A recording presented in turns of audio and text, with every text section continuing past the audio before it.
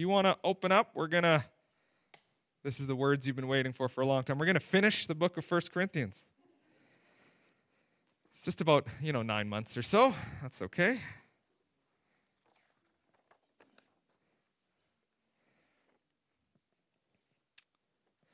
I trust and I hope that as we've been going through 1 Corinthians and as you've been reading along and listening and being challenged, I hope your faith has grown. I hope your knowledge of who God is has deepened, and that as we discuss these final thoughts together,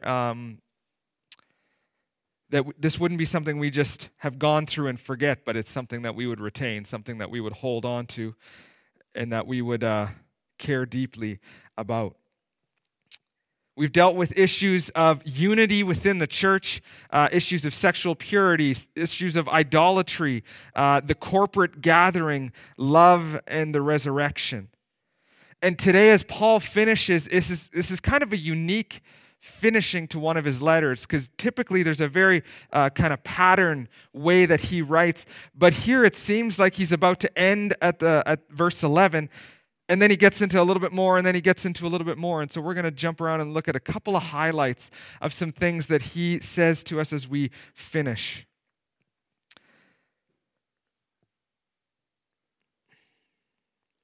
Let's just read this together, and then we'll deal with a few of these things. So starting at 16, verse 1, Paul writes this.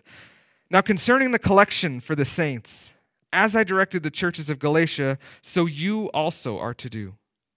On the first day of every week, each of you is to put something aside and store it up, as he may prosper, so that there will be no collecting when I come. And when I arrive, I will send those whom you accredit by letter to carry your gift to Jerusalem. If it seems advisable that I should go also, they will accompany me. I will visit you after passing through Macedonia, for I intend to pass through Macedonia, and perhaps I will stay with you or even spend the winter, so that you may help me on my journey wherever I go. For I do not want to see you now just in passing.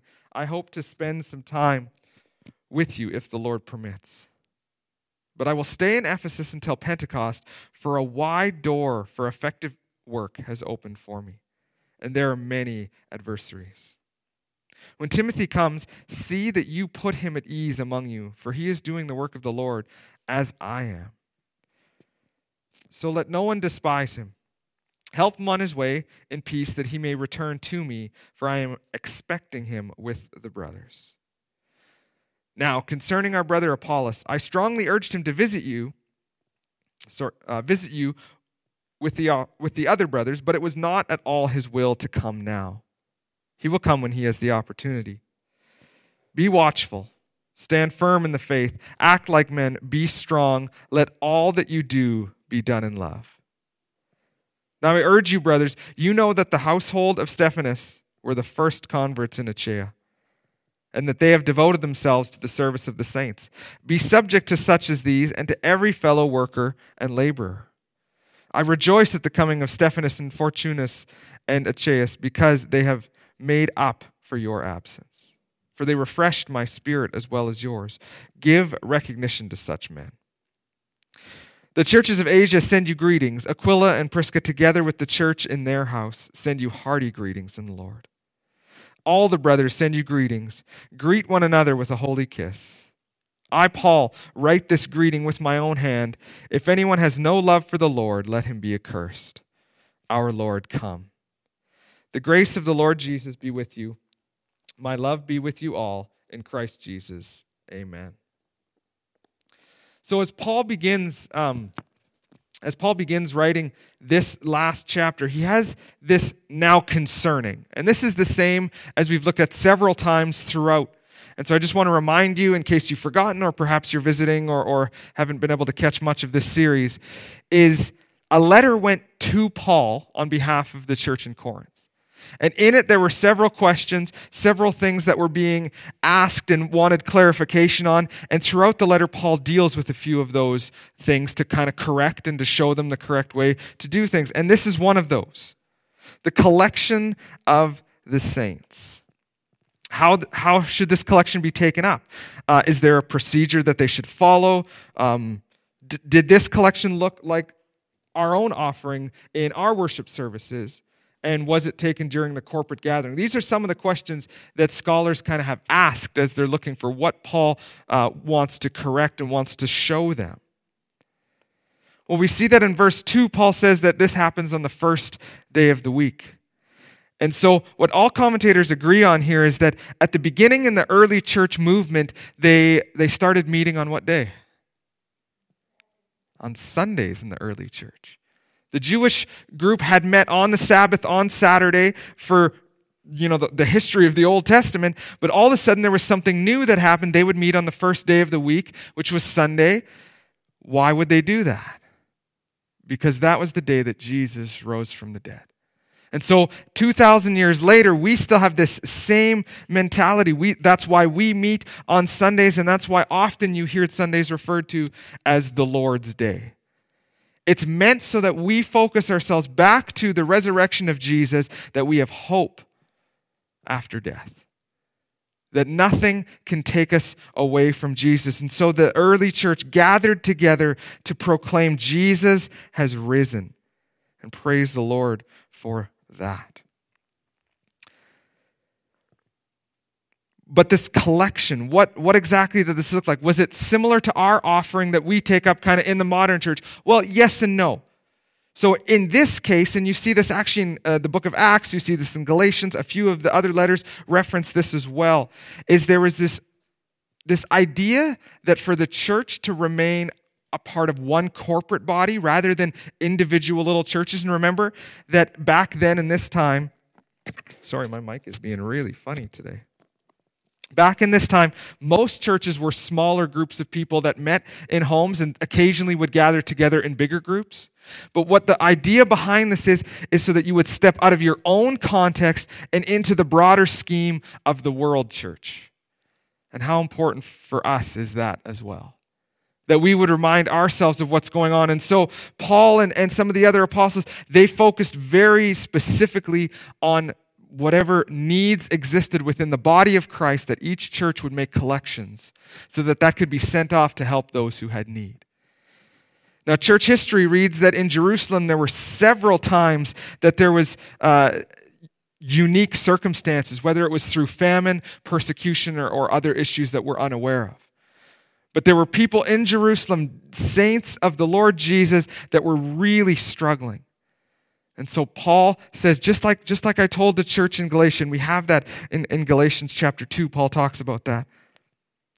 But just like there is, you're supposed to, when you gather together, when you come together to worship, when you come to proclaim Jesus, that you would also take an offering to help out those of your brothers and sisters who are in need. And that's a reminder that we all need to have often. And so I want to tell you something that our church does.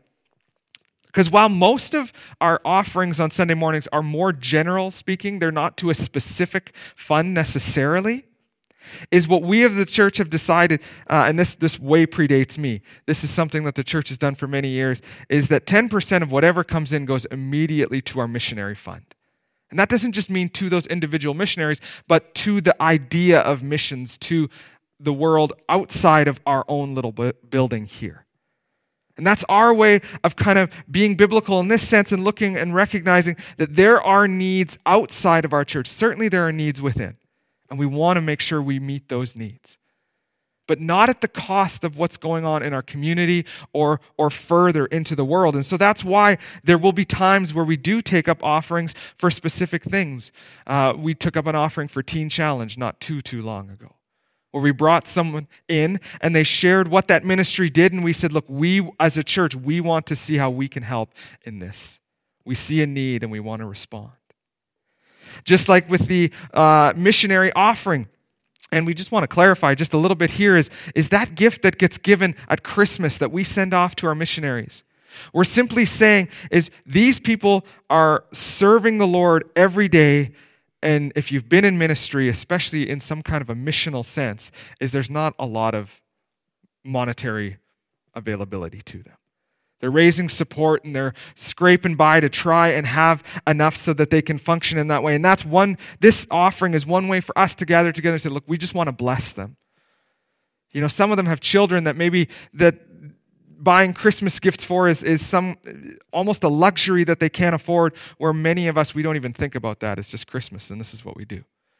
And so it's a way for us to step out from our immediate context and go, how can we bless those who are serving in many different ways? And so that's why we do that every Christmas. That's one example of what we're trying to do as a church, to step out and to look beyond ourselves. I would encourage each of you to get into some kind of a normal pattern of looking up the website, The Voice of the Martyrs. Is anybody familiar with The Voice of the Martyrs? So that is a group where they deal with the persecuted church, and it's people who are in contexts, countries where they are not only persecuted for their faith, but often can be killed. And so names are changed to protect identities, but they send out an update saying, here's what's happening in the church in this community. Here's stories from these individuals, though their names are changed, with what's happening.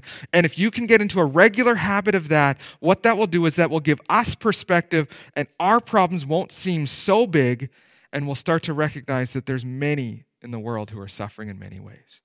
And that will unite us together as a church as we pray for one another and we remember. I don't know about you, but for me, it's very easy to get sucked into my own little world and focus only on my issues, my problems, the things that are on my mind. And I need that broader perspective. I need to be reminded. And that's what Paul's saying here. When you come together, collect these things so that we can help other saints who are in need. And then he just says a practical thing, right? And notice, I think this is important.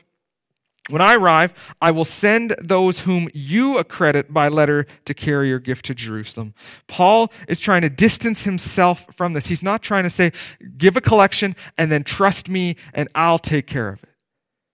He doesn't want to do that. He doesn't want to put any kind of possibility of accusation coming against him. Paul, what did you do with those funds? Did you keep some for yourself? Did you give them all away? He's saying, no, take men and women, people in your context, in your congregation who are trustworthy, and send it. And if you think that I should go along with them, then I will do that. There's another thing that we've done in our church based on a text like this, is we don't let any one single person handle money in the church, ever. What you see is, as the offering gets collected and as people go up to count and deposit and take the information that they need, there's always more than one person who does it. We never want someone to be put in that position where they could be accused of, what did you do with this? And so those are just some little practical things about finances that exist within the church. And of course, it looks different now than it did then. As our church, we have buildings and we have staffing and we have, power bills and all these things. So it does look different than it did back then, but we're trying to be consistent in the model with what the early church put forward of being responsible with the collections of our finances. In the next few verses, Paul says a couple of interesting things here. He says, I'm gonna come to visit you at some point, and I would even like to spend the winter with you. And then he says, I don't really want to just come now and see you in passing. And perhaps you can kind of understand this as someone you haven't seen in a long time that you care deeply for and you have a great relationship with. It's not very easy to just stop in for 20 minutes to say hi and keep going on your way. Is you would rather come and sit down and actually spend time with and hear from and ask, how is your family doing and how is your spiritual walk and how is the church? And Paul was desperate to have long conversation with the Corinthians. So he doesn't just want to pass. But notice this, and this is verse 7. I hope to spend some time with you if the Lord permits. So notice two things here. Paul is making plans. I'm going to go through Macedonia, and we actually see that later on, while the missionary journey doesn't go exactly as he's planned, he kind of follows that pattern. Here's what I'm going to plan to do. Here's what I want to do, and I'm going to come to visit you, but it's if the Lord wills. So yes, go and make plans. Be wise with the decisions that you're going to make. Ask God what you think he's calling you to do and where he's calling you to go, but also recognize that just because you have made plans and you think that they're from him, recognize that he is still in control. And he may move your plans. There's a Proverb 16, verse 9, and we quote this often, but it says, the heart of man plans his way, but the Lord establishes his steps. So yes, make plans, but hold them with an open hand, recognizing that God may call you to something different. Someone who has imprinted this on me in my life, and most of you know him, is Jim Houston. I have been given the responsibility of gathering the local Southern Alberta AGC pastors together from time to time. And so I'm in contact with them just to encourage them and talk to them.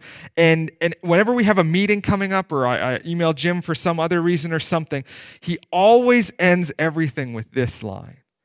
And I don't think it's this tag where he just throws it in, but something that he has learned over his life.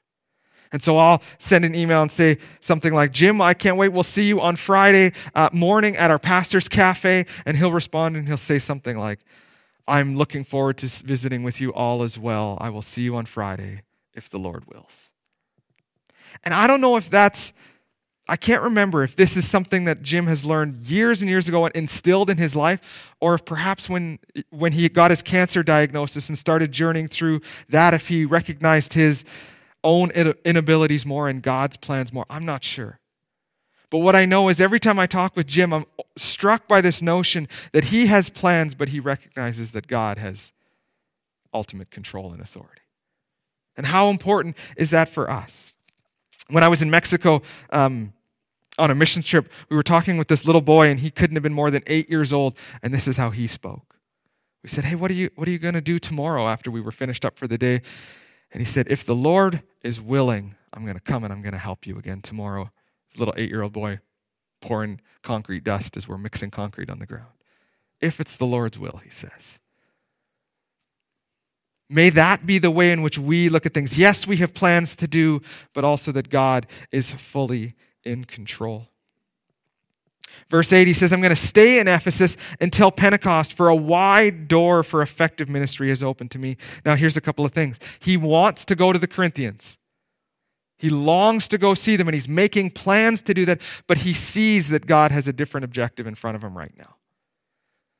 And so, may we step back, and may we not be so eager to just accomplish the things that we have in mind, but would we have eyes to see, God, what are you doing in my life?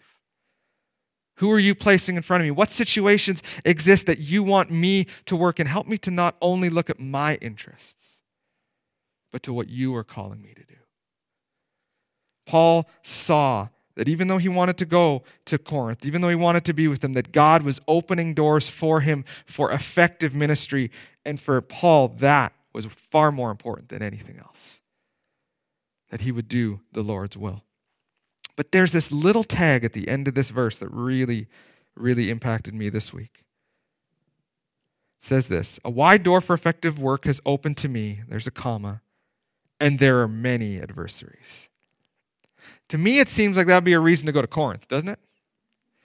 Right? Like that's kind of how I think sometimes is I look at it and I go, okay, God, if you want me to be here, you're going to make it all work. But if I see obstacles and opposition and difficulties in the way, so often I'm like, well, I guess God wants me to do something else. That's not really what Scripture teaches us, though.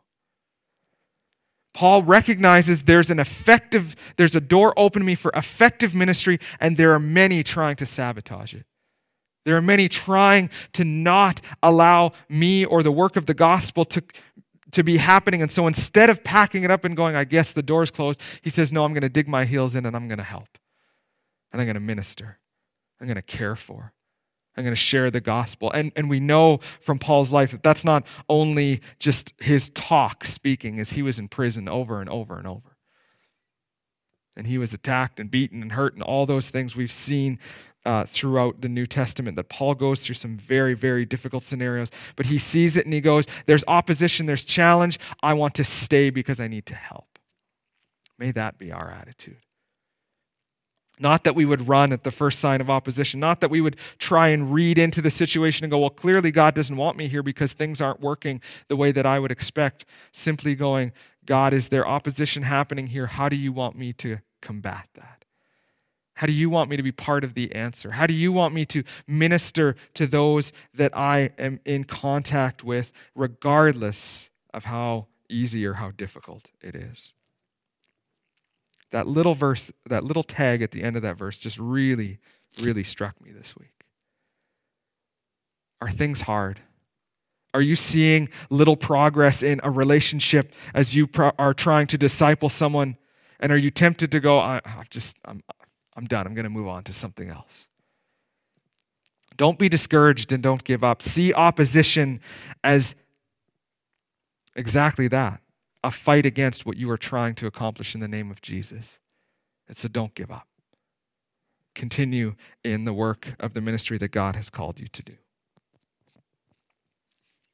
Then we'll skip ahead to verse 12, and there's two things in this little section that I want to focus on. And one of them might seem really, really small, but I think Paul's being very intentional as he talks about this. He says, now concerning our brother Apollos, and if you remember back to the beginning of Corinthians, is Paul was focusing on the idea of unity within the church because people had kind of separated based on teachers. Some were saying, well, we follow Paul because he planted the church and he's right. And some were saying, well, we follow Apollos because he came later and he actually was very eloquent and a beautiful teacher. He was able to teach us wonderful, wonderful things. And so we want to follow him. And Paul, throughout a few chapters at the beginning of this letter, is that basically my paraphrase, said that's dumb. Like, don't just pick a teacher and follow them. Follow the Lord Jesus. And it doesn't matter who is preaching. If it is true, then it is true, and follow what is true. Don't pick sides. Don't divide yourselves. You are one body. You are one church. So would you worship together? And so he's been dealing with that. And so he says this now, concerning Apollos, I strongly urge him to visit with you, with the other brothers. So he said to Apollos, look, there's division. There's disunity. I'm going to write a letter. I'm going to tell people not to do that. Would you go and do the same? What's Paul doing?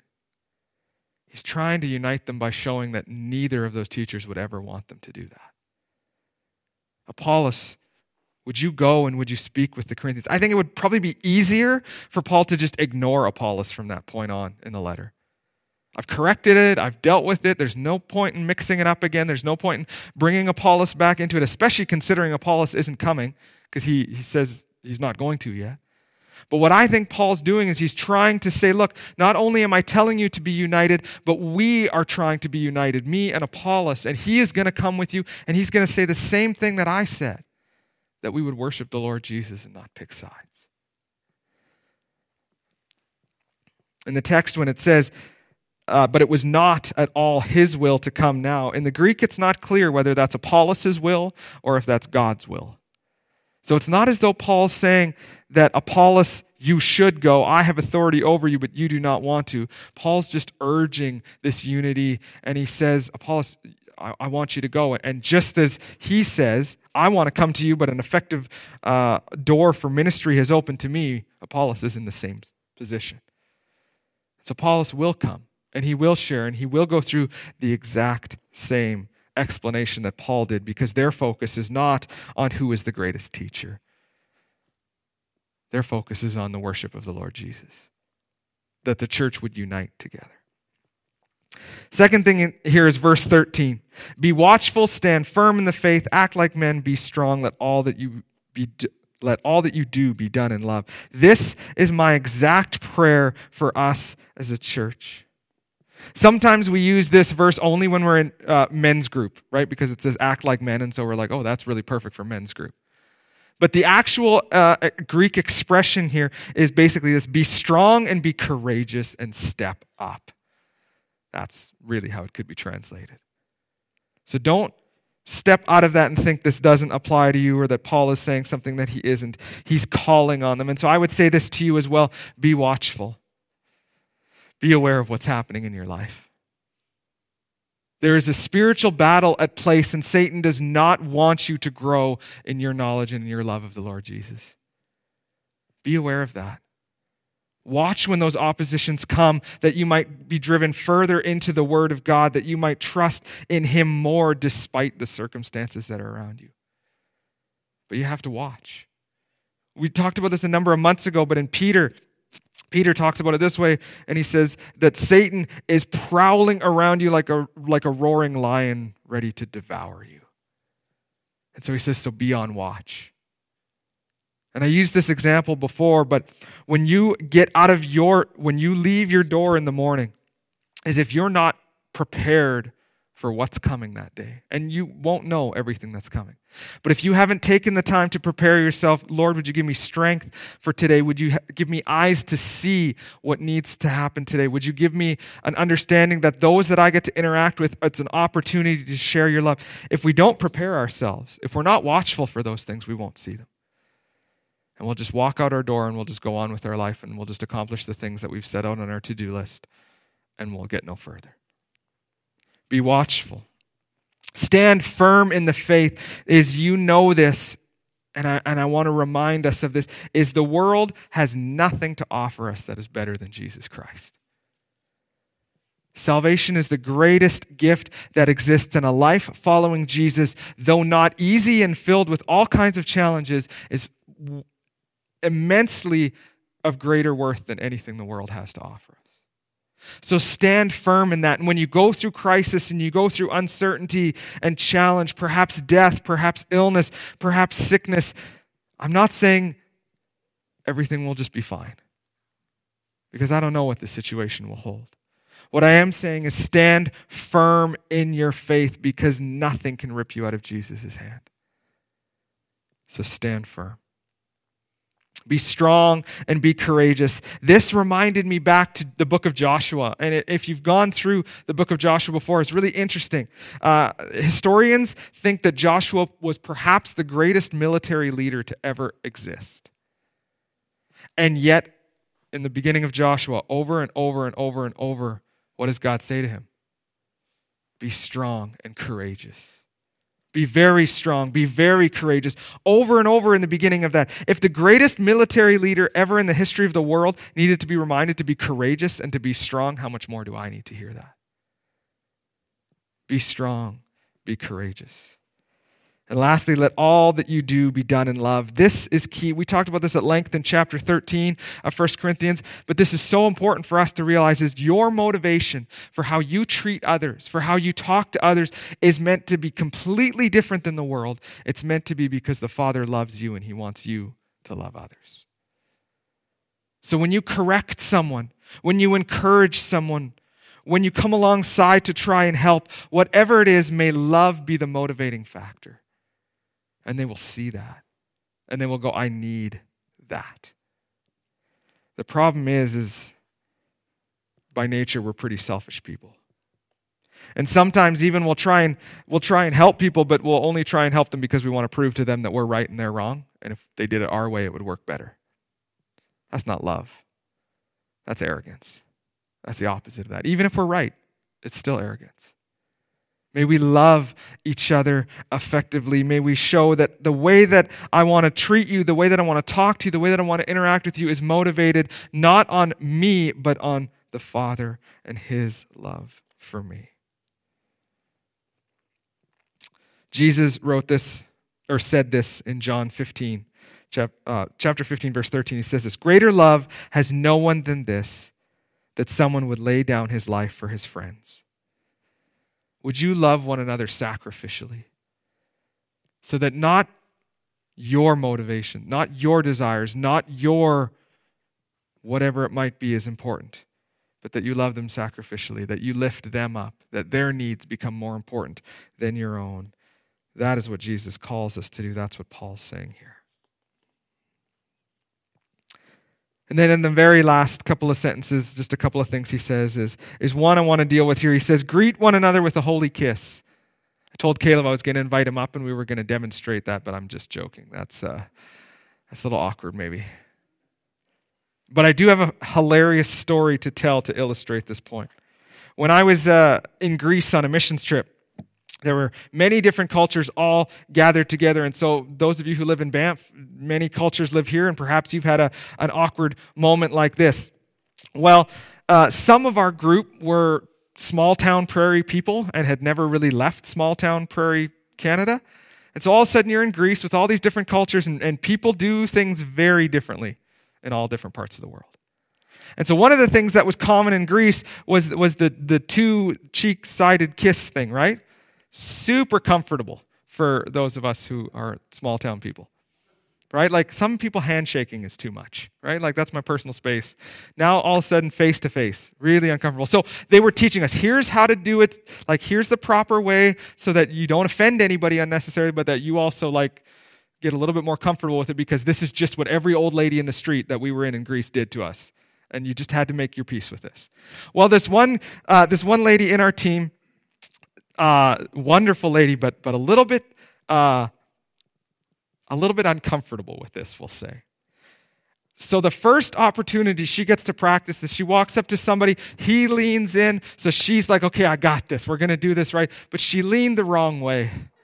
And it was just mouth to mouth. And the poor girl just about died, and the rest of us just about died laughing. And it was just like, okay, there was no way to beat that, so it was not as uncomfortable anymore for us. Anyway, the point that Paul's making here is not that this is the normal way that Christians are supposed to interact. He's trying to talk about unity. He's trying to talk about that you would have affection towards one another and that you would greet one another.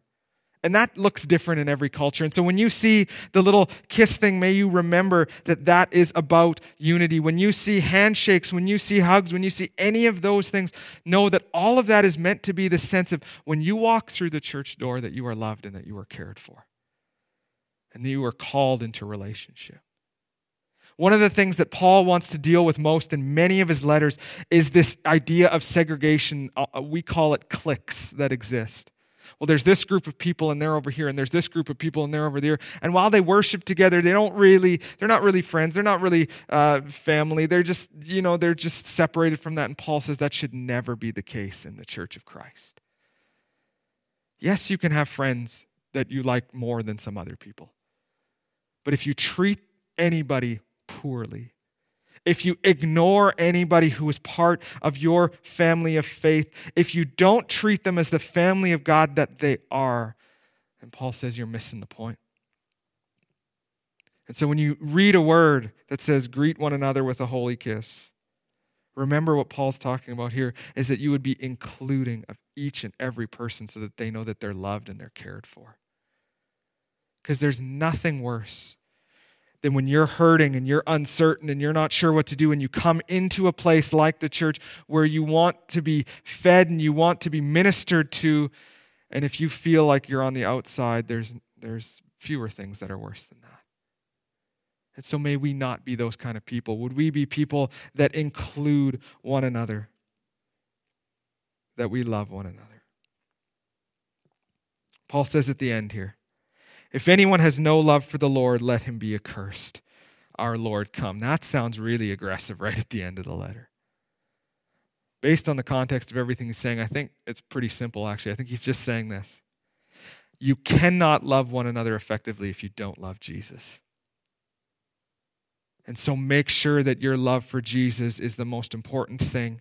And if you're sneaking into the church to cause division, which he's said a few people have throughout the book of Corinthians, if you don't love Jesus, then you are not part of this family. And I don't think he's just trying to be confrontational, attacking. I think he's trying to warn, to say if you don't love Jesus, you don't have any hope. So know who Jesus is. And then as we love the Lord, then we can love one another effectively. And he finishes with, my love be with you all in Christ Jesus. While much of what Paul has written has been direct, some of it has been harsh, some of it has been correcting some really wrong thinking, what we see is that he loves the church. He wouldn't have spent all this time writing these things if he didn't genuinely care for those people and want them to change into Christ-likeness. Otherwise, he just would have been like, who cares? I did my part, planted the church. It's not up to me. I'm moving on. How easy it is for us to sometimes wash our hands of things. When relationships get hard, when they get messy, when we see massive theological problems, when we see people making horrible decisions, it can be much easier to just step out of the way and just say, that's their life, that's their issue. Paul loved them and wanted to help them, and it sometimes meant calling them on some pretty aggressive and difficult sayings, different things. May love be our motivating factor for everything. He said it once. I want to repeat verse 14 again as we finish. Let all that you do be done in love. Let's pray. God, thank you for this letter that Paul wrote to the Corinthians. Thank you for the truth that is in it and the relevance that we find in our own time and our own age.